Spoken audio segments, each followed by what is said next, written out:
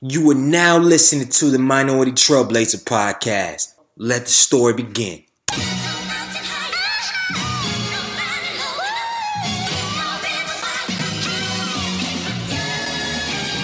One time for the lovers, 2 times for the ladies, 3 times for the brothers, 4 times for the babies. Do you love her? Do you love her? Do you love her? Do you love her? Do you love her? Do you love her? Do you love her? Do you love her? Do you love her? Do you love her? Do you love her? Do you love her? Do you love her? Do you love her? 1 time for the lovers, 2 times for the ladies, 3 times for the brothers, 4 times for the babies. Do you love her? Do you love her? Do you love her? Do you love her? Do you love her? Do you love her? Do you love her? Do you love her? Do you love her? Do you love her? Do you love her? Do you love her? Do you love her? Do you love her? Do you love her? Do you love her? Brown skin, love her brown skin, love her brown. Brown skin, love her brown skin, love her brown. She my brown skin, love her brown skin, love her brown. She my brown skin, love her brown skin. Hold me down. Welcome to the Minority Trailblazer podcast, and I'm your host, Greg Ehill, the culture change agent. Yes, I am excited today. I know it's Monday. You're like, oh, gee, what happened every Thursday? Hold your brakes. Today's episode is special because we are announcing a product debut. This is like one of the first of all time on the Minority Trailblazer podcast. The official Black Wall Street app is now available on the App Store. It's called the official Black Wall Street app. What does the app do? The app allows you to know what Black-owned businesses are in your area. No matter what state you're in, it has a list, and sometimes it would notify you if you walk past it. So it's a great brand new app. The app just went live on the App Store around like Friday and Saturday, so it's on Google Play and Apple App Store. So I had to hold on from the podcast, so don't at me, all right? Before we get into this interview, and this is a short interview, it's not an hour and 30, it's like an hour and 10, so clap for me for that. I just want to get a couple housekeeping things. First and foremost, we will be in San Francisco. Matter of fact, Oakland to be exact, Saturday, November 4th. From 4 to 7 p.m. at the Oak Stop. You can get your tickets online at gregehill.com/MTP Live. This will be our 8th stop out of 11. Please make sure if you know somebody in San Fran or Oakland, Cali, whatever, make sure you come on in. Get your tickets at gregehill.com/MTP Live. And if you would like a special discount, enter promo code MTBFF for 50% off your purchase, and that is for only my Minority Trailblazer podcast listeners. Thank you for showing out. Also, we will be in Dallas November 11th, that Saturday at Downtown Library. Where we're going to be? November 18th, we'll be in North Carolina A&T State University, so get your tickets there.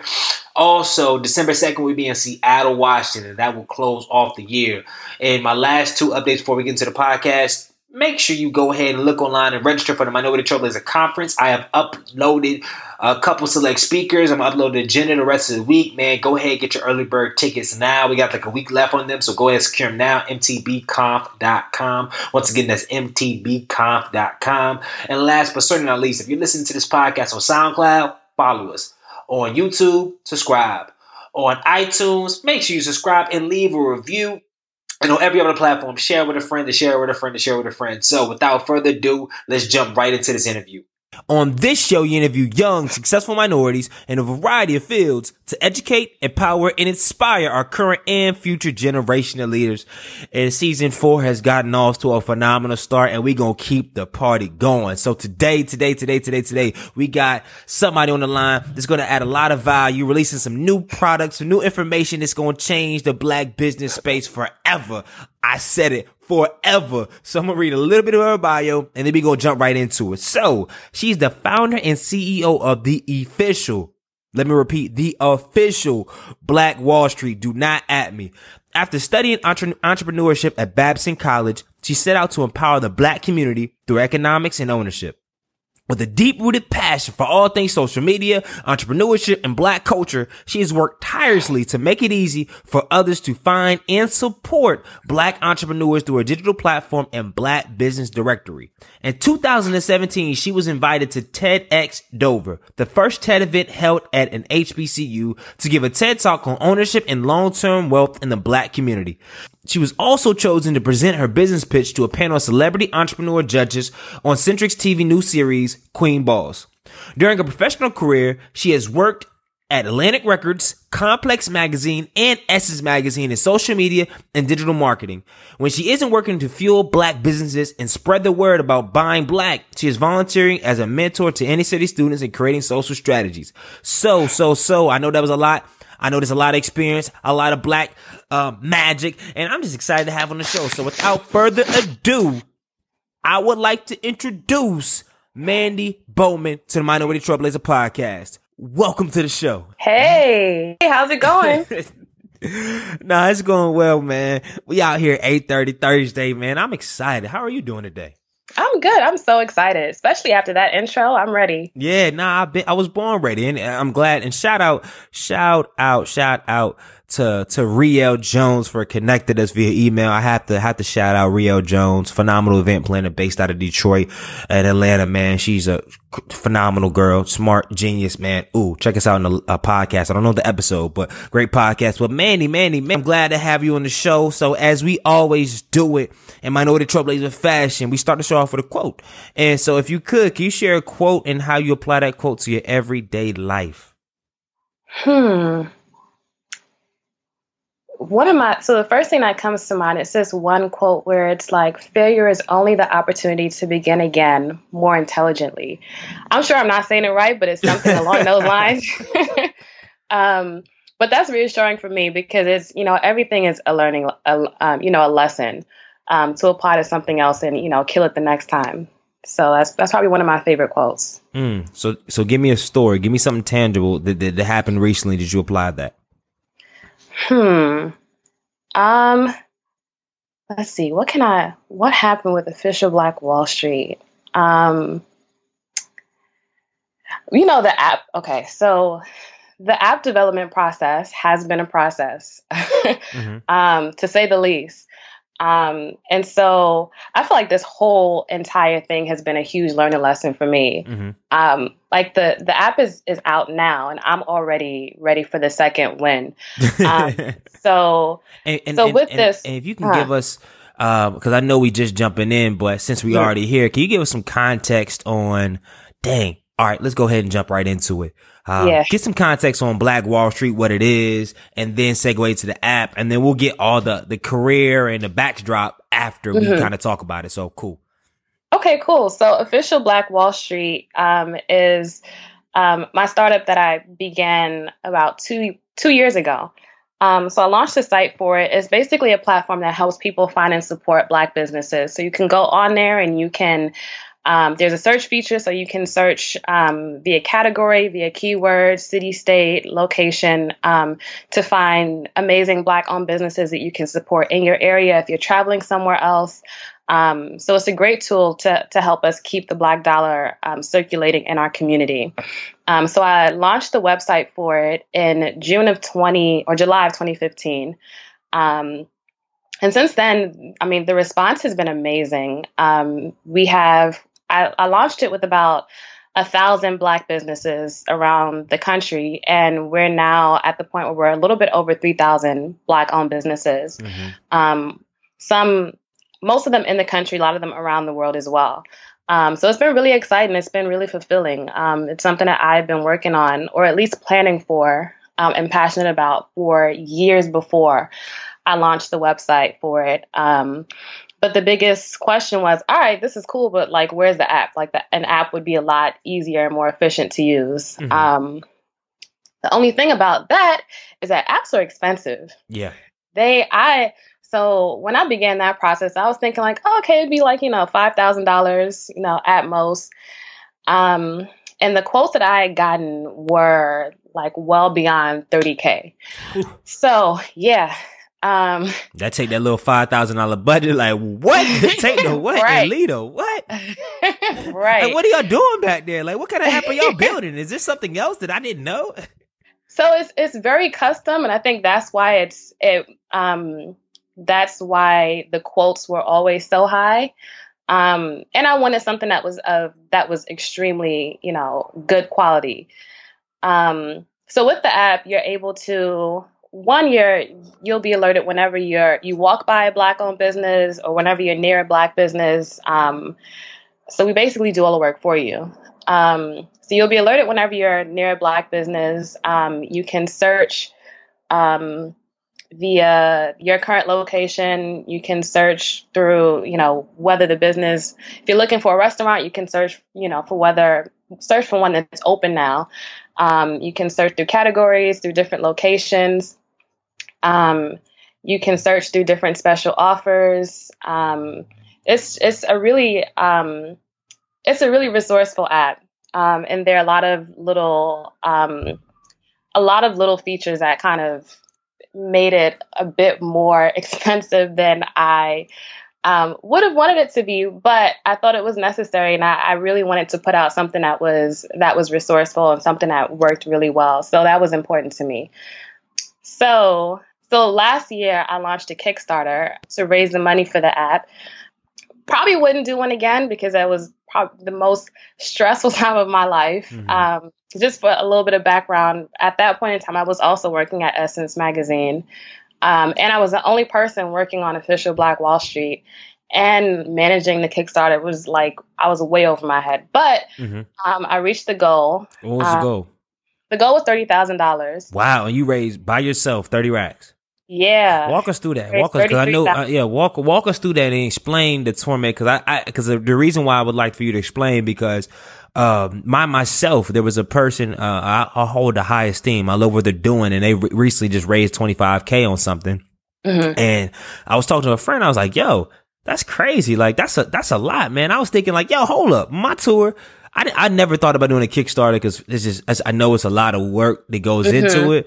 But I was like, man, they should be X, Y, and Z. They should be feeling good. They was like, yo, G, if you knew how much social equity they had to utilize and everything to do it, they got the money, but it's just a whole different thing. Like actually executing on everything and how much you have to stretch yourself to go ahead and do it. So man, please break that down there, because I want the people that's listening to always get context. Okay. Cause I don't want them here to just say, okay, raise 30 and we move on. Like I want people to really get context on what it looks like, to get it.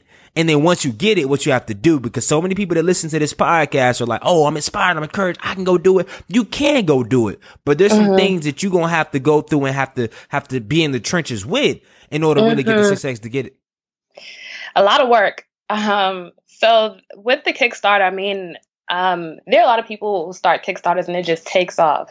But those be the ones on the front page. You're like, oh, right. Wow, and you think that's the norm, yeah. But not at all. So I had, during the time, Official Black Wall Street, we had maybe over 100,000 followers. So I was like, oh, 30K is nothing. Like I was nervous about it, but then there are people who were like, oh, you have a lot of followers, so it should be fine. Ooh, that's a myth too. We got to talk about that too, but continue.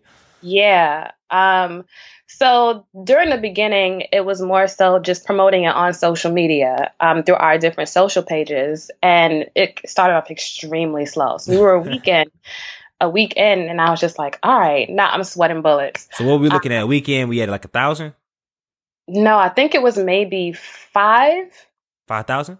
Yeah. Is that slow? I mean, even what? Yeah, I mean, if I want to raise 30K and I only had 30 days to do it. So 4 weeks, if I have 5K, and if I keep going on that, that track, then I only have 20, by the end of it. Yeah. Exactly. Yeah. 20. So that was low for me, projecting what I would get if I continued at that rate. So I'm like, all right, I need to, figure something else out. So, I mean, I had an email campaign where I did, we have a newsletter. So I did blast out to people, and I continued promoting it on social media and, all the benefits for the app. And it was just extremely slow. So my biggest lesson was I learned that I kept talking to the same people. And I even had a press release written up and had it sent out to different people, or different, media outlets. But I realized that I was talking to the same people in my social media efforts. So one of my saving graces during that time was reaching out to other people and other social media networks and saying, hey, this is what we're doing. I would love it if you would support, I'll post about y'all as well. So that was the biggest thing, just spreading the word a little bit more. I think that was probably the biggest. And once I did that, everything picks up a lot more. But I've learned that you really can't rest on, your particular network, your family and friends, your social media followers. You really have to branch out from that and grab onto other people's networks. So that's what I probably learned that maybe 2 weeks in. So before that, it was just a lot of struggle, a lot of stress. I remember walking, and on top of that, I just started my job at Essence maybe maybe a month or two before. And so it was just a lot of stress keeping up with both things. I remember walking into the office and I felt like a zombie. Like I was just so tired. I've never been so tired or stressed in my life. Trying to go back and forth between the both of those. And then also keeping up with, the regular official Black Wall Street stuff, emails and things like that. So there's definitely a lot that goes in it. You absolutely have to have a game plan before you step into it, just in terms of how you're going to get the word out, who else is going to, post it for you or post about it and help you promote it. So that was probably my biggest lesson throughout that process. So what was the tipping point when it started like trickling in and you said, yo, we're going to hit it? It was, I would say the end of week 3. I think the end of week 3, I still had to raise 10 or 15K. Woo! Yeah. In a week? In a week.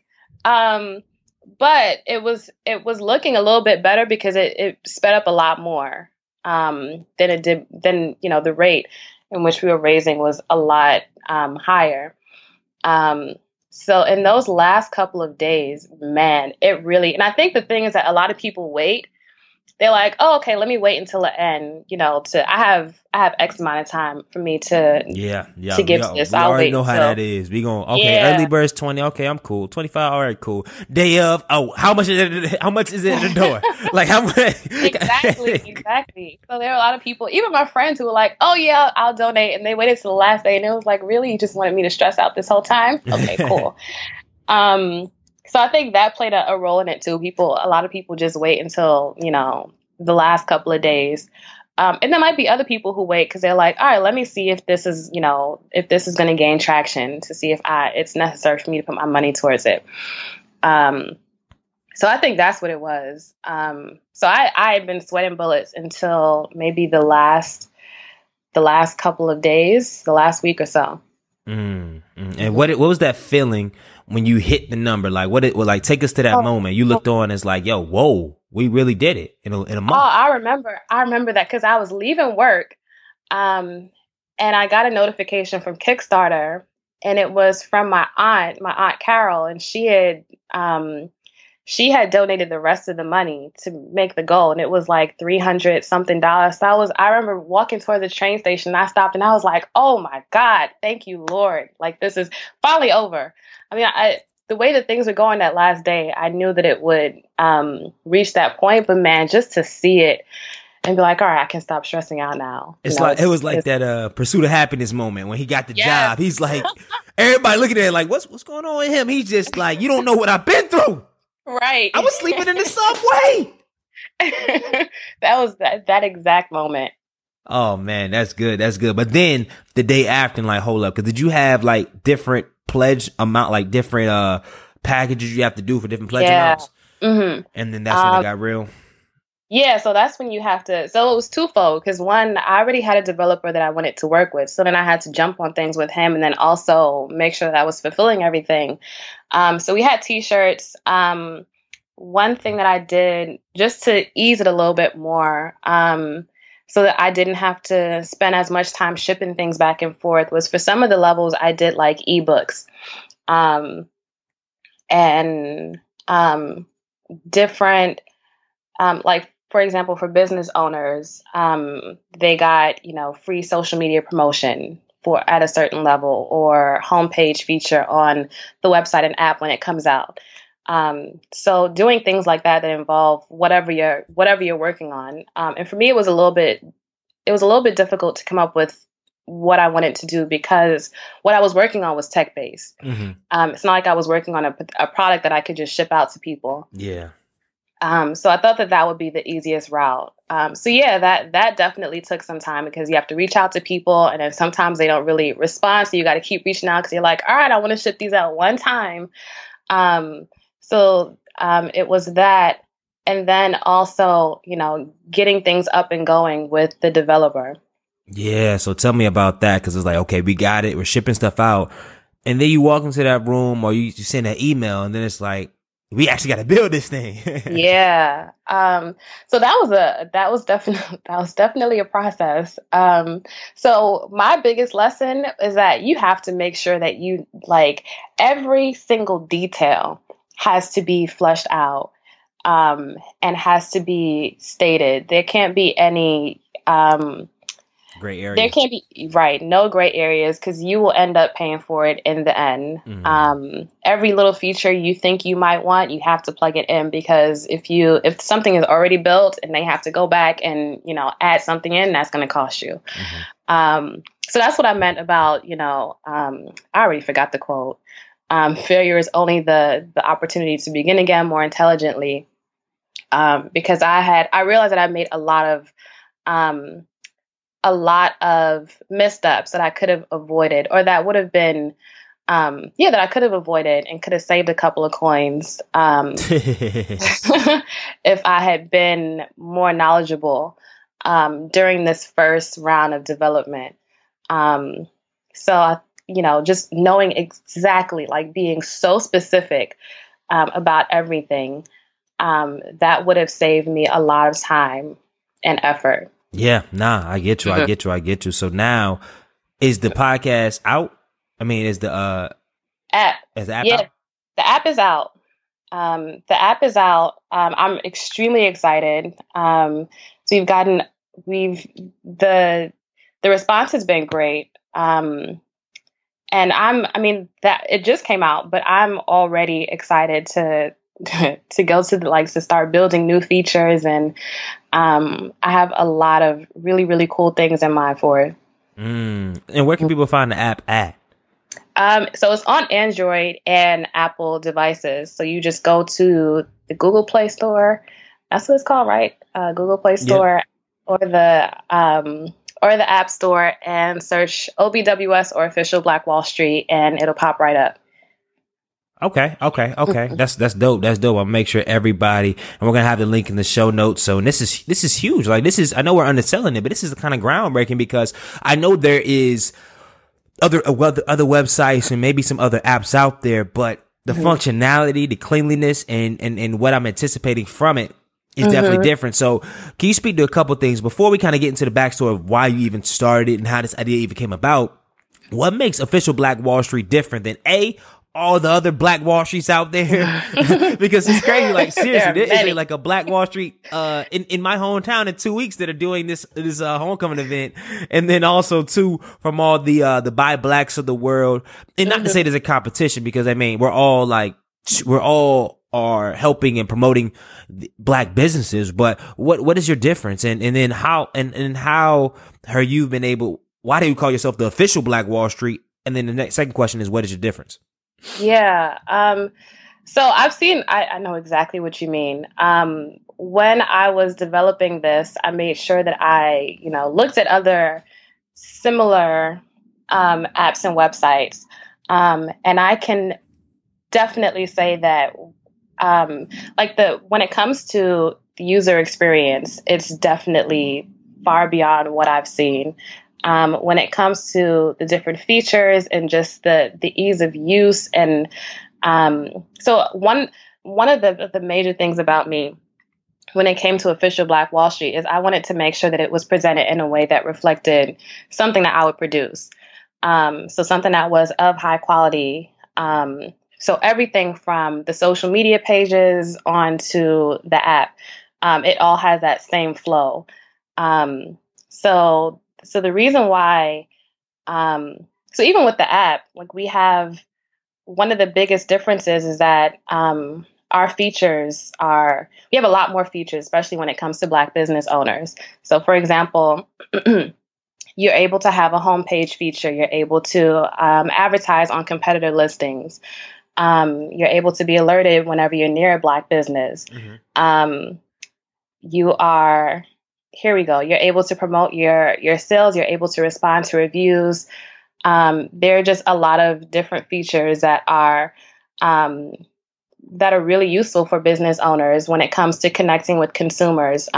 Business owners are able to message consumers who bookmark their page, just to have a closer relationship with them. Really, when it came to the different features, I really wanted to make it so that business owners, one, gain more exposure on the app and on the website, and two, that they have a closer relationship with their consumers, and they're able to actually reach out to them and say, hey, we have this coming up, or hey, I'm the founder. This is, why I started this, so forth and so on.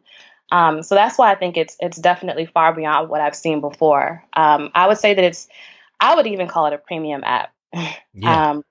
Own it. That is it's a premium app. It is what it is. Like, there's nothing out there and not to say I'm the most well-researched person out there. However, every directory that I've been to in the past has been scattered. It's been a lot. It's been dead links, dead phone numbers. And of course, you're always going to have that. There's always going to be a risk of that because people go in and out of business and all this other stuff. But just to have the functionality where I can be in maybe Kansas, or maybe like I'm going to Boston in a couple weeks, and potentially be able to support Black-owned businesses in a variety of things, not just restaurants. I mean, in a variety of different aspects. It's like the Yelp of Black business in a sense, right? Right.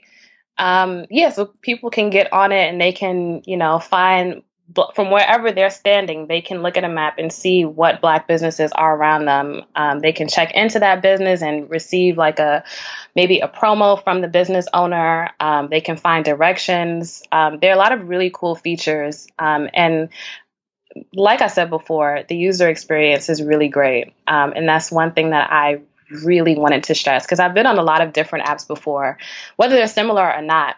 And one of the biggest downfalls, or the biggest reasons why I was just like, I'm not using this anymore, is because it wasn't aesthetically pleasing, and the user experience was just horrible. So that was one thing that I was really, really focused on when it came to this app.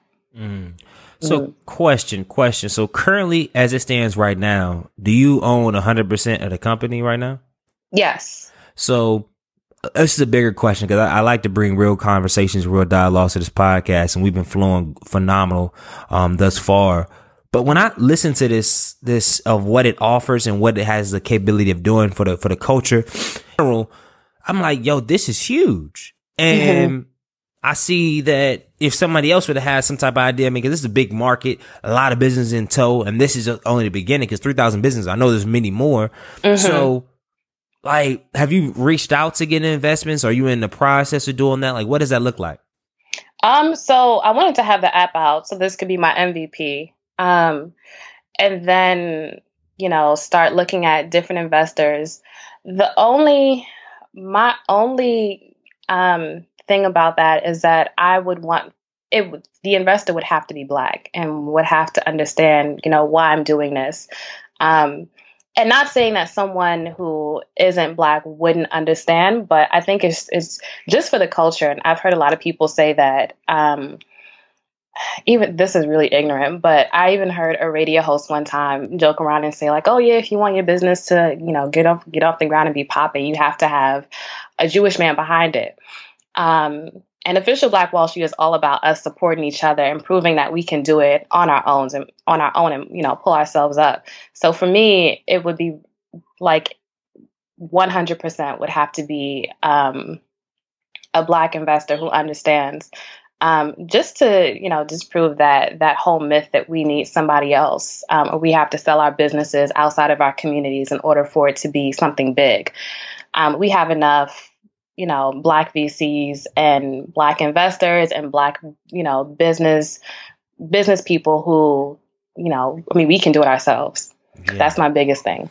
Nah, I like that. I like that because, it sounds weird. Unfortunately, look at BET. Look at a lot of platforms that are like, even is Essence is owned by Time, right? So a lot of black businesses are funded and held down by white corporations. And let's not get it confused. I mean, there's always, at the end of the day, we're all humans, and there's always, like, you're going to need certain resources that black people honestly cannot provide.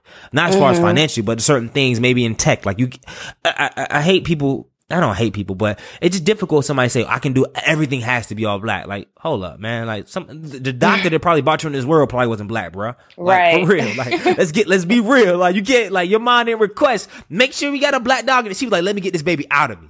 So let's not like, so I get the funding part, but some people just go to the extreme. And it's like, so I can't go to Whole Foods. Like, I can't go to Walmart for a second just to get like a dollar water. That's it. I gotta go to the mart. I gotta go to the African store. Like, what?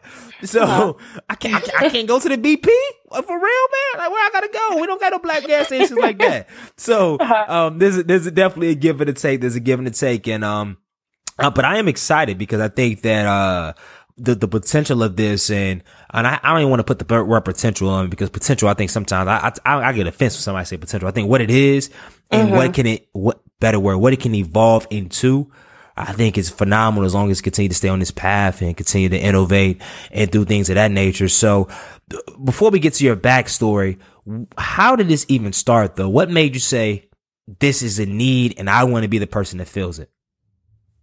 So after I graduated, I had read a book called Riot and Remembrance. Graduated from and where? It was about the Tulsa race riot and the Black Wall Street in Tulsa, Oklahoma. And I'm not even sure how I found this book. But even reading through it, like I wanted to be an entrepreneur since I was in junior high school. I knew that for a fact. And reading through it, and representation is such a great thing. I was reading through it and they were talking about how there were these Black business owners who had they had these profitable, amazing theaters. They had pharmacies, lawyer offices. Even their school system was more superior to the white town nearby.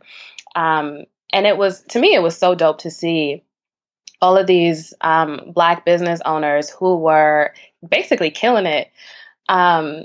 Throughout industries, like they were completely self-sufficient, had everything in their own community. And I thought that was dope. And it kind of reminded me of where I grew up at, which was in Bed-Stuy, Brooklyn, New York. Mm-hmm. It did and then it didn't. So for one, Bed-Stuy today is completely different from what it was when I grew up there. It was a very, very melanated neighborhood back then. And it kind of reminded me of that feel where it was just like there everyone, there are all these little mom and pop shops that are Black owned. But a lot of them couldn't survive through gentrification. Mm-hmm. And even then, I feel like it could have been, it still didn't amount to what Black Wall Street was in terms of having all these, Black owned businesses, because you still have people from outside communities who came in because they knew, we love to spend money. So that really inspired me to go out and just support as many, Black owned businesses as possible to hopefully help them keep afloat, and to help them, to help other people see them and be like, all right, well, I can start my own business too. And so that's where I started at. The only thing was I went looking for different, I did my research and tried to find different directories and stuff that would help me with that. But the ones that I found, the user experience was not, it just wasn't good. It wasn't pleasant. Right. It wasn't pleasant. It's a good way of putting it. It was frustrating. It was like, yo, what in the world? Like, I'm trying to click this thing. It's not clicking. Why does the link not work? Like, seriously, right. Why does it link to lowest links? So yeah, it was hard to get through. And it wasn't updated. The flow of it just, so I was like, I'm just going to start my own list, just so I can make sure that things are still open or things are still Black owned and so forth and so on. And in doing so, I found so many dope Black businesses, even in my area that I never knew of before. And that kind of inspired me to just start sharing it with other people. And so at first my thought was, okay, I can start, a directory or something for New York City. But then I was like, why not, dream a little bit bigger and, do something that people all around the country can benefit from. And so I started the social pages for Official Black Wall Street, and I literally just started them sharing images of Black businesses, and linking to them. And you started with no following, right? Right, no following. And when was this? 2013, 14? No, this was 2014. So 2014, and this is Instagram, Twitter, and Facebook? Right. Okay. And Tumblr. So that's how I started. And it grew to something that was, it grew to something bigger than I had envisioned. Like, I thought I would just, do these little cute Instagram pages and hopefully, people would be inspired to support. But the following, really grew. And I was like, oh, wow. So people are really, I feel like I'm actually doing something. And then the Michael Brown shooting happened. And I became completely like this. I felt like I was living through my passion in doing this, and then finding Black businesses and giving them more exposure. I felt like I was doing something to at least help push us forward, and whether it be in the smallest way possible. So I feel like I found my calling through, doing this and helping Black business owners. And the best part of it all is hearing from Black business owners who were just like, oh my, you posted about me, or I listed my business in your directory, and, I'd seen all these click-throughs, or, my sales went up, and I'm just like, yes, that's really what fuels me. Just hearing from Black business owners and seeing that they're, getting a response from Official Black Wall Street. Yeah, nah, I get you. And I know that's the biggest thing. Once you like put something out there, it's like, it's cool. And you start posting stuff, and then people start saying, hey, can I get listed? Or then you list something and say, hey, I really appreciate it. And then somebody actually buys business, and somebody spends money at something, and it's like continues to roll and roll and roll. And then you're like, hold up, I got to monetize. I got to do something. Then it's like, okay, right. it gets, it's called cool and then it's like, as it scales, then you get more requests, and you're doing more stuff, and you're doing more intentional. And then it's like, hold up, I'm doing all this for free. So, right. So when was that breaking point for you? Because I know a lot of entrepreneurs, or not even entrepreneurs, because this podcast for anybody that's listening, that you're doing something so much, and then it gets to a point where it's like you're getting good at it, and it's like, hold up, man, I'm seeing somebody do the same thing, and they getting X, Y, and Z. Like, it has to play into your head. So when was the tipping point you said, hold up, let me make this a business or something? I think it was, So let me think back. So I launched the site in July of 2015. So it was definitely last year, maybe the beginning of last year, where I was like, okay, so now I have bills to pay when it comes to Official Black Wall Street. Like, I got to pay to send out newsletters to help promote Black businesses. I have to, I can't do all this on my own, so I have to get more people on board. So that was one thing. And two, I felt like, because our following, we were just getting a lot of traction. And with our following, it just felt like I was, I feel when it comes to like being a social entrepreneur, there's always this line where it's like, oh, well, I want to do a good thing. But at the same time, it's like, but I also have to pay bills. So so that's, when I got to that point, because it was like, all right, well, I have to pay for the mailing list. I have to pay for, the website. I have to pay for development and iterations and all this other stuff. So it was like, all right, so it can't be for free. Like, I appreciate it.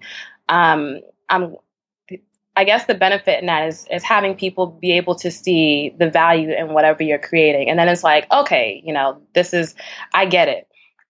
So that's when I got to that point where I was like, all right, well, this is cool. But, this is something that I'm extremely passionate about. So even in building this, I was like, this has to be, the end game has to be, this is my full time, like, this is my job. And that can't be possible unless I'm actually getting something from it. So that was when, that switch happened.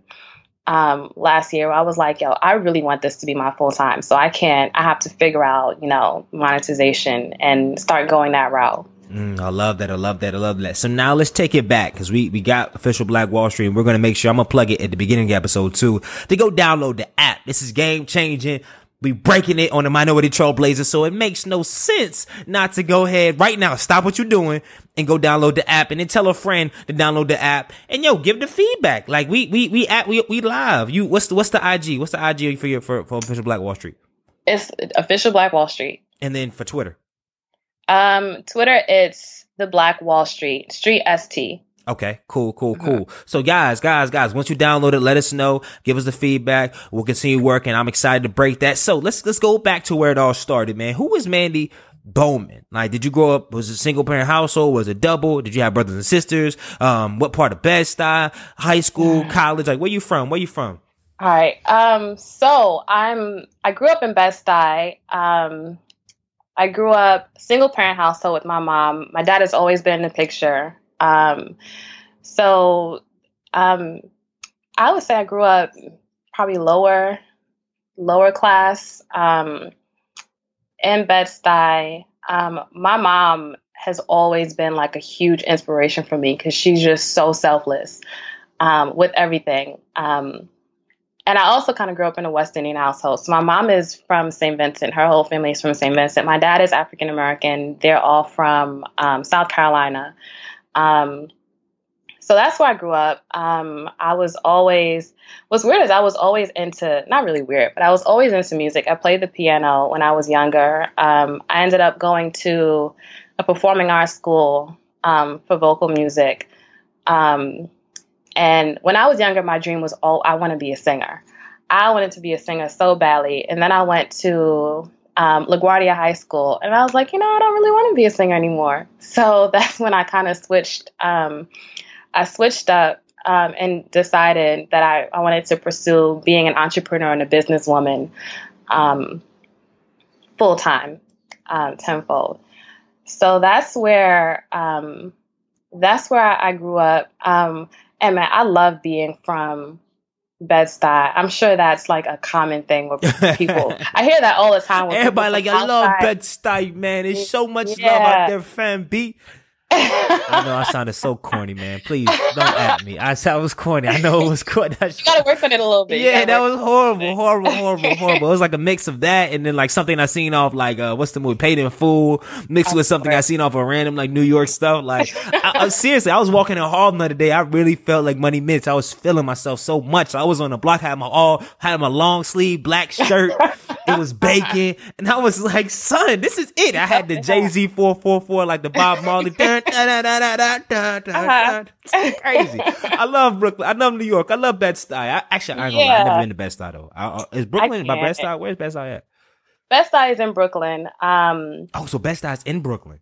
Yeah. Oh my gosh. We gotta show you around, give you a tour. Yeah, I'm coming to New York next week and the week after next for like. Yeah. We gotta connect then. But yeah, in Brooklyn, there are a bunch of different neighborhoods. That's where you have Crown Heights. That's where you have Bed-Stuy. You have East Flatbush. All of that is all in Brooklyn. And I know people always say like people from New York and Brooklyn are always so loud and so proud. But growing up in Bed-Stuy, there's a lot that you see, at least growing up during that time, there's a lot that you see that I guess you could say it builds character. Yeah, I'd say it builds character. I was going to give an example, but it's kind of, I'll give it anyway. So for example, even though this is really horrible, I remember one time in elementary school, there were just a bunch of instances of things that I feel like when you grow up in New York, you see a lot of things that you never thought you would see, or you wouldn't see elsewhere. And it gives you a thick layer of skin, I'd say. And then going to a performing arts school where everybody is different and not just like, it's diversity on a whole different level that I think everyone should adapt to. Where it's not just, okay, you have Black people and Asian people and white people and Hispanic people. It's more so like you have people who have pink hair and people who, wear leather boots all the time and people who listen to this type of music and this, people who listen to classical music. It's just like such a dope, like form of diversity that you really can't find elsewhere. And And it's interesting in the fact that you can go anywhere else and you'll see the craziest things in the world. And I think that's so funny about New York, where it's like you'll see something completely crazy and you'll just continue walking. Yeah, that's the crazy. Yo, go ahead. Get there. I remember one time I was getting on the train, and this was like sometime in the summer, and there was the thing from the movie The Saw. Oh, the Jigsaw. Yeah. Oh, there was this guy. I don't know if he was dressed up as the Jigsaw person on the train. I was like, what is happening with my life right now? Bro, did you sit next to him? No, I didn't even get in that car. So that was probably one time where I was like, okay, this is a little extra New York. But it was crazy because there are people who were just in there chilling with him. And I'm like, this is actually scary. Like, what are y'all doing right now? But I feel like you see so much crazy stuff that it doesn't even, like, I don't know. It just, I feel like you can't really get shocked at things. Yeah. So yeah, growing up in New York is definitely interesting, to say the least. But yeah, I went to LaGuardia, decided I didn't want to do music anymore, at least professionally, or at least as a singer. I definitely wanted to work behind the scenes because I just love this business. Oh, you do a little something. Oh, hey, debut something. What's up? You know, the way my allergies are set up right now, that would be you can turn this thing into the voice. I ain't thought about that. We can cross over the black voice. No, they already got that. What is that? What is that? That is it's in New York. It's called and this is, don't kill me. What is it called? It's historic. It's the comedians and stuff like that. Oh, the Apollo? Yeah, the Apollo. Okay, yeah. Yeah. What college you go to? I went to Babson College. Where is Babson at? Give some context, because I know a lot of people don't know where Babson at. Yes, it's a small business school in Massachusetts, like 30 minutes outside of Boston. So the reason why I went to Babson is really interesting. I definitely did not see myself going there. I had this one teacher in high school who kind of helped me with the whole college process. I told her I wanted to be an entrepreneur. She was like, Babson, you got to go to Babson. You'll be a millionaire. That's it for you. I researched it and was like, it's not really, what I'm looking at. It was a very small school, and I always saw myself going to like a larger university. But I applied anyway. What was interesting was that she was like, yeah, you should apply. You probably won't get in, but you should still apply anyway. What? Like, yeah, now listen, I've always been, like a straight A student. So when she said that, I was like, oh, I wonder why you think I won't get in. So she tells you she should go to Babson, and then says you probably won't get in? Yeah. Okay. So I'm not even sure where her, what it was about me that made her think I probably wouldn't get in, especially since I had the grades for it. But that's a conversation for another time. So I applied for it, and I was like, all right, she said I probably won't get in. So I did like the Common App where I applied for it, but didn't send in the other part because I was like, okay, she said I won't get in, so what's the point of me doing the extra, to try and apply, especially if it's not a school that I actually want to go to. So the deadline had passed, and it had been like a week after, and they had contacted me and said, hey, we noticed that you didn't finish this. We're going to give you an extra week. So I was like, oh, okay. So then that was when I, finished the rest of it. I still didn't think anything of it. I had applied to other schools that I was really excited about. I ended up getting into Babson, which was exciting only because she told me I probably wouldn't get in. But even then, I still wasn't really into it. I went to visit all of the schools that I had applied for. And then I went to visit Babson. And as soon as I got there, I was like, this is it. This is my school. It was a really weird feeling, but I remember walking through campus and I just felt like it was home for me. Mm-hmm. Or like I was just supposed to be there. And I if I could do it all over again, I would absolutely go again. So I love the fact that it was a small school, which is interesting because I was not into any small schools. But the professors, the staff, they know you by name. they have this great entrepreneur program where the first year they have you start your own business, like give you real money. Wow. Like how much? Like 500? Or like talking about like a couple racks? I think it was 3,000. They give you 3 racks and say go get it? What? Yeah. What? What? Don't quote me, but I feel like it was 3,000. And I love it. Shoot, it must have been expensive to go there. Yeah, it was. It definitely is. But luckily, I mean, they were good to me when it came to financial aid because of my background, which was cool. So it was, I mean, when you go there, they literally, I mean, you set foot on campus and it's like, all right, create a PowerPoint, to pitch your business idea. Like you really jump in, head first. And that's what I loved about it. I felt like they really prepared me for, what I was to meet or what I was to come into contact with in the corporate world or in the business world.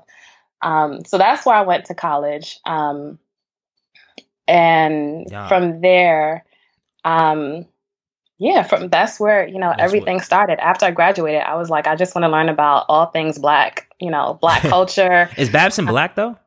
No, it's not. So, real quick. So what was I'm all for the Black culture, but what's your fascination once you left there to be all entrenched into Black though?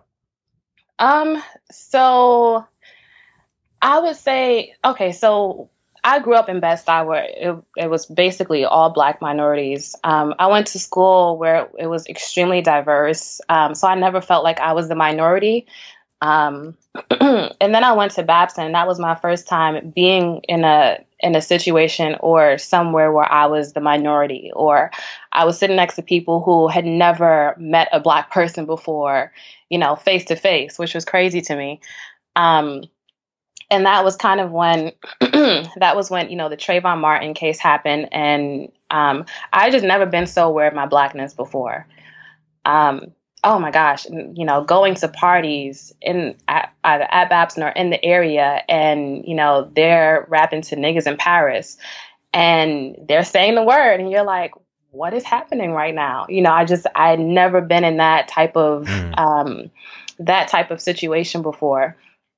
And so I had taken an African American culture class. I forgot if it was like African American. I think it was African American history or African American music, something like that. And that it piqued my interest in learning more about Black culture outside of what I was taught when I was younger. That was when I learned more about.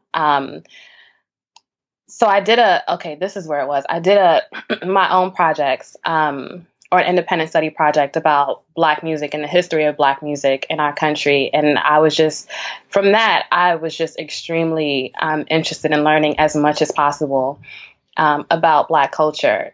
So it was a combination of that and just my experience in being like the one Black person in your class. And it was a different kind of Black because even in high school, there were instances where I was the only Black person, but everyone was basically liberal. I mean, we were all in New York. We were all performing arts students, so we all had a certain level of tolerance. And then I went to Babson, where it's a lot more conservative, and I was there with these kids who had trust funds, and their parents were Republican, and they had never seen a Black person before, unless they were working for them, or unless the Black person was working for them. So it was just a really different frame of mind.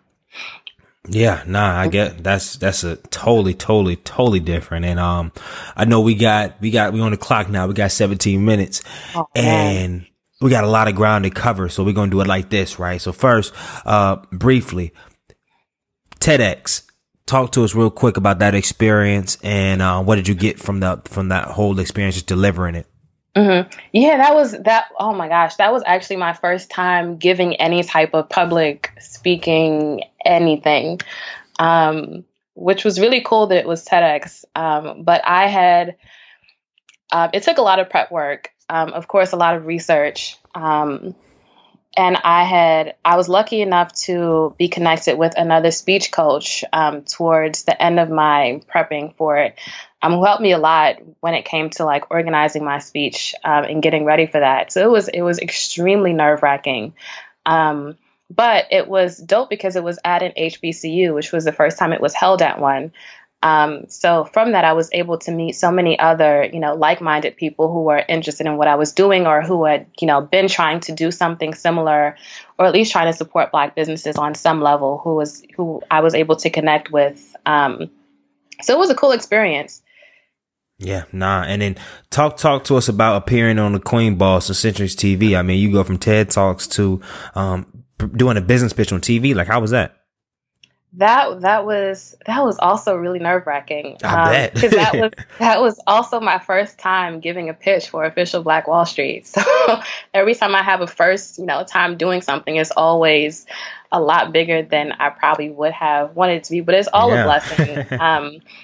What's interesting is even with that, one of the casting directors that contacted me through my Kickstarter.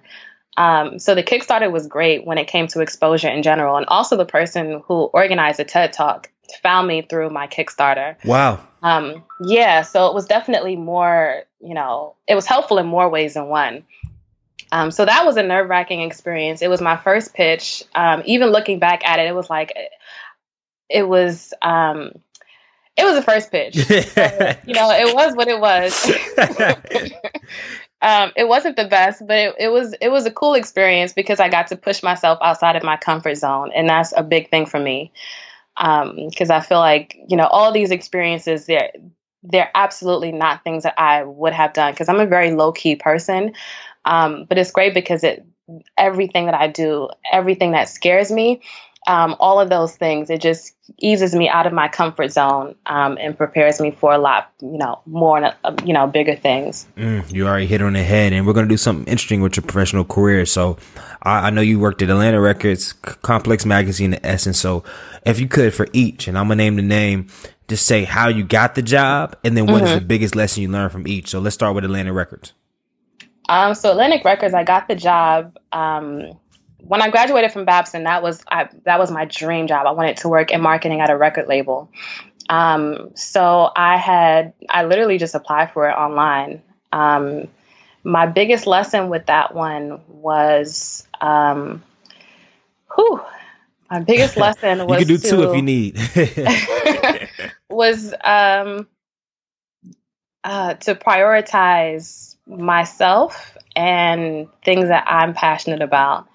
Because it was my dream job, but at one point in time, it was like, okay, I want to do more than this, but I don't have the time because this is just taking up so much of my time. So my biggest lesson was to prioritize myself with that job. And what was your role within that job? I was a digital marketing coordinator. Okay, first job out. And how long did you stay there? I stayed there for about 2.5 years. Oh, that's huge. Let's talk about Complex. How'd you get the job at Complex, and what was the top 2 nuggets you learned from that experience? At Complex, how did I get that? I had literally just been applying to jobs like crazy, and Complex was one of the ones that I applied to. I think it was through Glassdoor. And everything. Shout out to Glassdoor. Yeah, and everything just worked out from there. My lesson, or what I learned at Complex, well, this isn't really like a larger thing, but I just learned a lot when it comes to social media. Because their social media pages are, they do really well. So it was just a good lesson in how to reach like millennials and how to post engaging content and engaging captions. I guess my other lesson was, what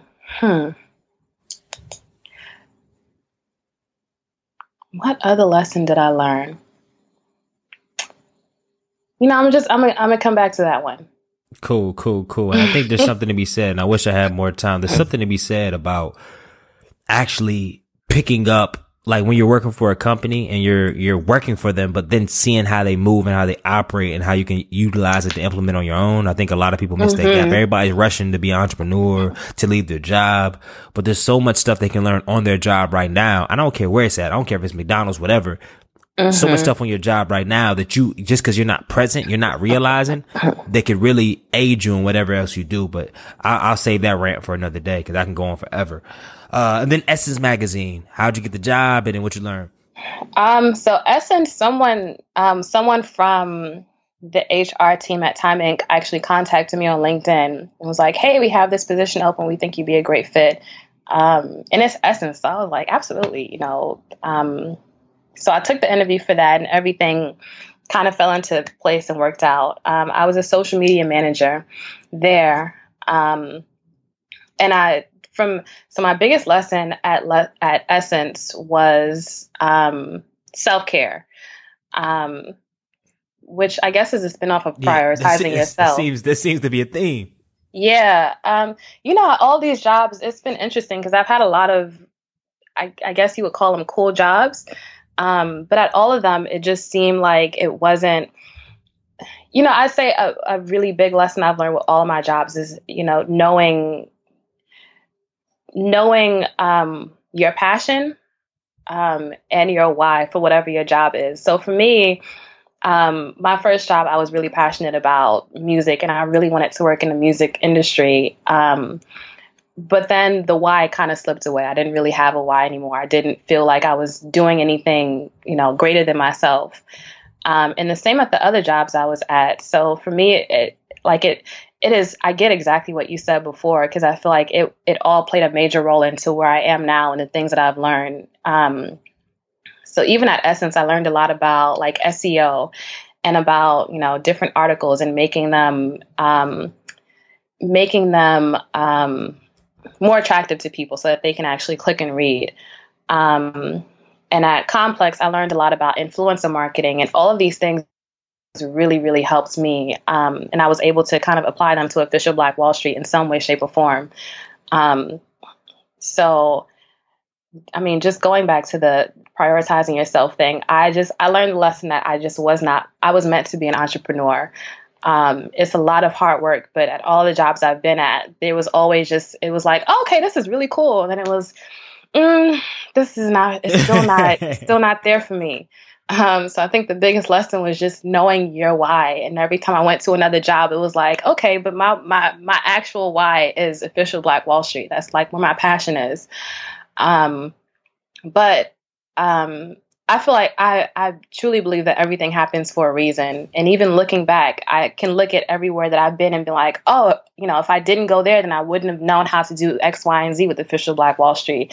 Or I wouldn't have learned how to, really, at Essence, I really learned how to, Essence was really instrumental in kind of showing me how to really optimize social media. And when it comes to branding and making sure everything looks clean and, so everywhere that I've been, it's kind of been a stepping stone for learning something, that I can apply to my business.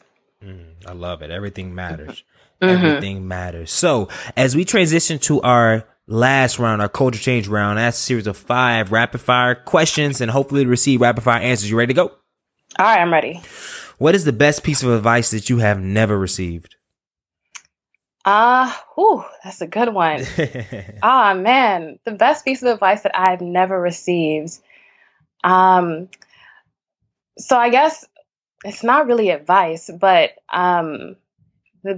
so people always talk about entrepreneurship and how great it is, and you'll get to define your own schedule and all these other things, but they never really tell you the downside of entrepreneurship. Like it's actually there's so many things you need to touch on, and it's a lot of, it can be very stressful at times. So I guess the best advice that no one has ever given me is,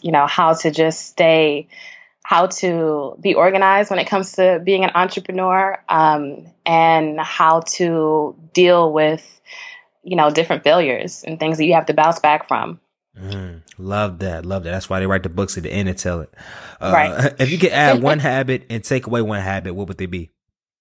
If I could add one habit, it would be going to bed earlier and just having a better, to bed, getting out of bed routine.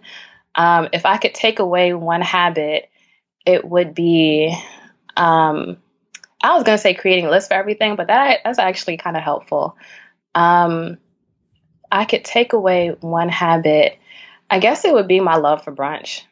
Oh, man. Y'all New Yorkers in this brunch. My God. $25 for pancakes? Yeah. What? Yeah, it adds up. It adds up. So I would take away that habit. Adds up. Y'all always brunching. I'm like, yo, that's why I said I ain't dating nobody from New York, man. Because they always trying to brunch. And let's go to brunch. No, we can make brunch. I can go get you some pancake mix. Like, I can make the pancakes. You can make the eggs. Like, and we can go buy our own mimosas. But I'm not going to pay $25 for that, and then another $20 for the mimosas. I done spent $50 on me. Yep, that's exactly. If I go with you, it's gonna be $80 for a brunch.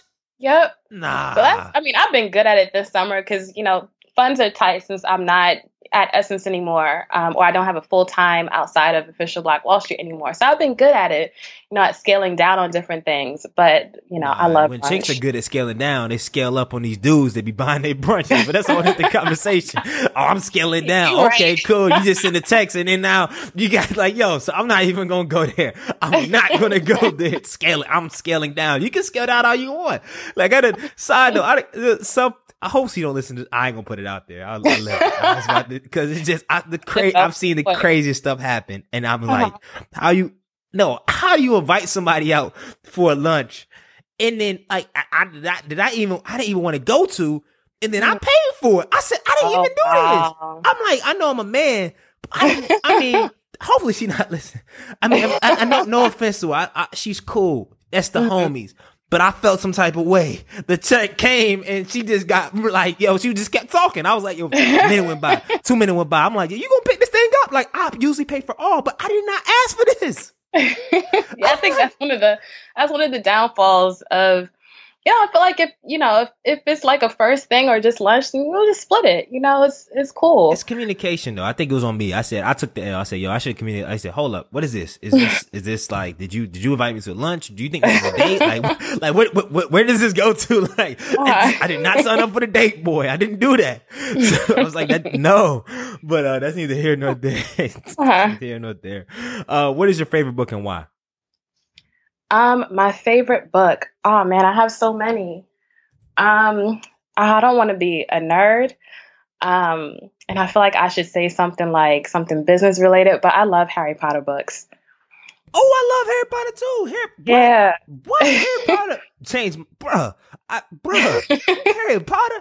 Heck yeah. Mm-hmm. Yeah, I feel like, I feel a little conflicted, but I'm just going to say I love Harry Potter books. It's probably my favorite out of, all the books that I have. Yeah, bro, because Harry Potter, I mean, honestly, and this is like, yo, guy, you're reaching. Because that's what these motivational speakers do. They reach. They try to apply everything to everything. But Harry Potter, like, exposed my mind to the possibilities of what's out there. Like, that's a good way to look at it. Seriously. Like, I mean, that's why I've always had the no limits type of attitude. And, like, we can make it happen. Because Harry Potter, I mean, look at Dragon Ball Z with Goku. Like, Goku always kept getting back up, kept getting stronger. Even when people were obviously stronger than him, he overpowered them. So I learned so much in my cartoons and in the books that I've read early on that still power me to this day. So yeah, hold that, say that with pride. Say that with some bass. Respect, put some respect on Harry Potter. You're right. What is your biggest fear? Can I name two? Because I feel like one is a little. Yeah. So okay, one of my biggest fears. I'm really afraid of snakes. I remember I can't even look at pictures of snakes without freaking out. So snakes, that's one of them. And my second fear is just not reaching my full potential. But like I'm a Capricorn, so I'm very, very ambitious. So I guess that's one of my biggest fears, just not reaching my full potential. Nah, that's everybody's fear. That's real. And last, before we enter our last question, if you were the president of the United States, what's the first thing you would do? If I was the president of the United States, I would find some way to make college free. That would be the first thing that I would do. Just make it free. I love that. That's a real answer. That's a real answer. So as we wrap it up, I call myself the culture change agent. So every single person that comes in the show is a culture change agent in their own right. So this question is for this. If you could change, this question is for this. What does that mean? This question is for this. It's early. If you could change one thing about society, most specifically our African American culture, what would it be and why? If I could change one thing about African American culture or society, I would. This is a loaded one. I would change our mentality. There's a lot I want to say, but I'll start with that. I would change our mentality because I feel like we have so much potential to just do amazing things. We've done it in the past, but I feel like one of the issues now is that we don't know what we can, like what our potential is, because we're not taught that. We're not taught our true history. So I would change our mentality just in terms of us doing dope things. God, there's so much I want to say to that. But I feel like where I grew up yeah, you can expound. This is outside the culture change round. So if this is just your time to stand on your soapbox as we conclude. Mm-hmm. Okay, cool. Because I grew up in a predominantly Black neighborhood with Black teachers. Probably had one white teacher. But even then, we were never taught anything about our history outside of slavery, and then Martin Luther King happened, and Malcolm X and Harriet Tubman, and now we're here. And that was probably one of my biggest lessons. And there are some things that I still didn't learn about myself or about my history until I was a full-grown adult. And I feel like that played a huge role in my self-esteem growing up because I just never thought I was capable of certain things. I remember being younger and wishing I looked a different way or was lighter or had, longer hair. And I didn't realize how special I was until I got a lot older and I, learned about self-love. And I feel like, when it comes to our mentality, representation matters. And I think, learning about who we are matters a lot. And then I think that that's the first step to realizing that we can do such, amazing things in life. We can support our own and we can, build our community. We don't need other people on the outside to do that for us. And I think we're getting to the point where we know that now. But I think that, growing up, there's just so much I didn't know about myself. And if I could go back, I would have, taught myself all of these things about our history because it really plays. I think that's why I've become such a confident person. I've become much more confident in my adult years because I know a lot more about my history and what we've done and what we've overcome and, the amazing things that we've done. And, there's a reason why we're not taught about Black Wall Street when we're in elementary school as we should. There's a reason why we're not taught about, different kings and queens in West Africa. And I feel like it all plays a role in our self-esteem and what we think that we can accomplish and how we view ourselves and how we view our own businesses, which is a major thing. I feel like I just said a lot, but I think our first thing would be changing our mentality and just learning about who we are and where we come from. I love that. I love this. So, man, it's been a pleasure. I had a great time. And before we wrap out, please share with, and I know we did it in the middle of the podcast, but where can we find you at? Where can we find everything official Black Wall Street and share any special announcements you have before we close out? Yes. So you can find me on social media at Mandy X Bowman, official Black Wall Street. You can find it on social media, official Black Wall Street or the Black Wall Street on Twitter. And also the app is out, so download it on Android and Apple devices. All you got to do is search for OBWS or official Black Wall Street and it'll pop right up. Love that, love that, love that. So Minority Trailblazer Nation, make sure you download the app. If you had any questions, like I said, all these conversations can happen offline. So make sure you reach out, send an email, look at the website, whatever, do all that good stuff and give the feedback. So thank you for tuning in for another episode of Minority Trailblazer Podcast. As always, I need to do two things and two things only. You're like, what is that, Mr. Hill? Number one, Number one, subscribe and tell a friend. And number two, change the freaking culture. Good night. Oh, I forgot to tell you. Make sure you leave a review. Tell a friend to tell a friend. Go grab you some merch. MinorityTrailblazer.com for the merch. And yo. Hope to see everybody March 9th and 10th, 2018 at the Minority Trailblazer Conference. Peace.